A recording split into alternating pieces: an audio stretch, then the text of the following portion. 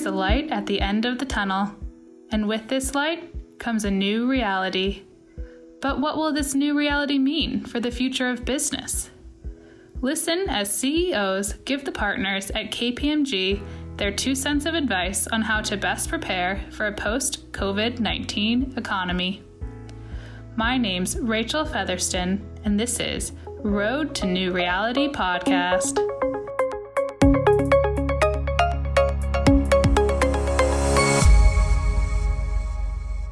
Each episode will give listeners an inside peek at lessons learned and what to expect for the future.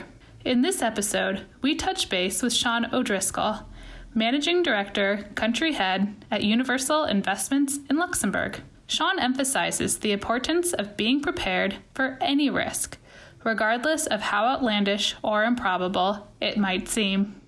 Now, over to our asset management partner, Stefan Kreiker, to kick off the conversation. Thanks, Rachel, for the introduction. Hi, everyone. I'm Stefan Kreiker, and I'm an asset management partner here at KPMG Luxembourg. So, Sean, thanks for being on the show today. My first question is, why was Universal able to respond so quickly to the crisis? So, thank you, Stefan. The regular BCP testing, the ones that I'm sure we all go through on an ongoing basis, and our teams wonder why do we go through this on an annual basis. Those well-designed plans and those tests themselves really is what led us to be in the position that we are in now to be able to service our clients and continue managing through this crisis. So it seems that the regular BCP testing pays out at the end of the day, so you're well prepared for the crisis. So what will you be taking forward from this as we go into the next phase of building resilience? The crisis did highlight how flexible models must be and how capable we must be to adapt.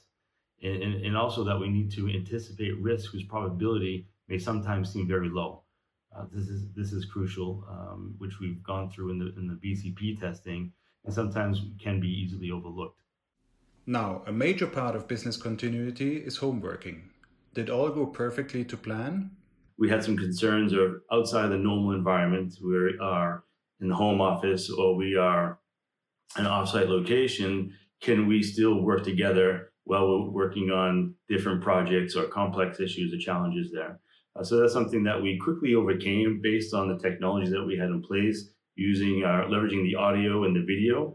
This really worked well with our clients, with our teams, with board meetings. So that challenge that we faced quickly went away as we started to work in this environment. How will you build out from this as we go into deconfinement?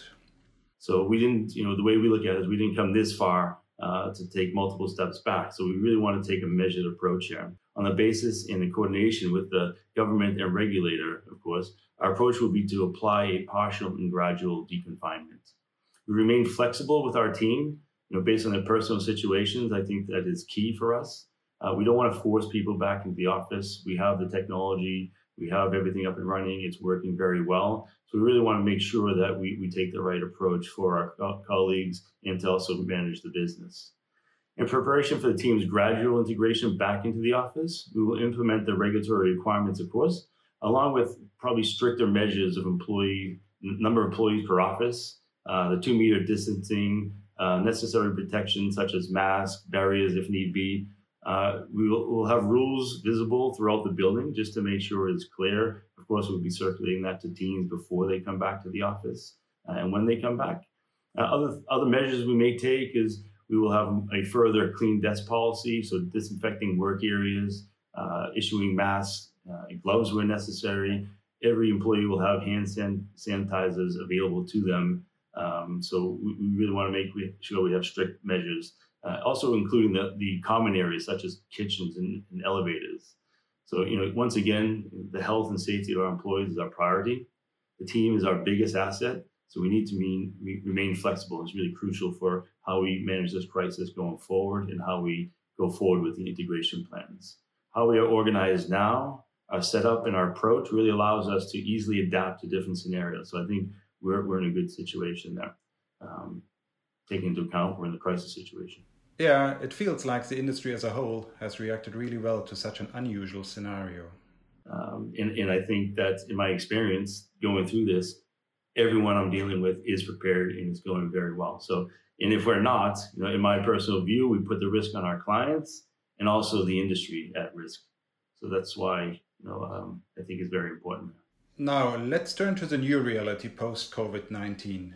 Should we expect any surprises or changes to asset allocation? What can be observed, in my view, is that when a crisis happens, they rethink their allocation. So, I think there's been a focus on ESG it's not an asset class as such, but ESG has outperformed many other asset classes. And ESG has gained momentum over the years for obvious reasons. The question will be, has this crisis given it further impetus? We experience continuation of traditional asset classes. Alternatives is the same. I mean, we service 90% of our products are in the alt space. This has been an ongoing trend based on what we see from our clients. It continues to go in that direction. What we will have to look at is the repricing real estate market and illiquid assets as well. That's still to come, but we'll see where that takes us.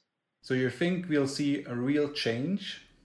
Yeah, well, for us, what we see is that it seems like there will be a long-term outperformance of ESG. So it seems that may continue, based as what I was highlighting earlier. And then if we look at the crisis, how we've experienced this crisis, how the countries or some of the cities, major cities, the drop in pollution levels, the clear waters in Venice, wildlife adventuring into areas where normally they're not seen, where humans are. So this is really taking a change to the environment. Do we take a step back and go greener, focus more on sustainable investments? I think time will tell. Sean, thanks for being here today. Best of luck on the road to the new reality.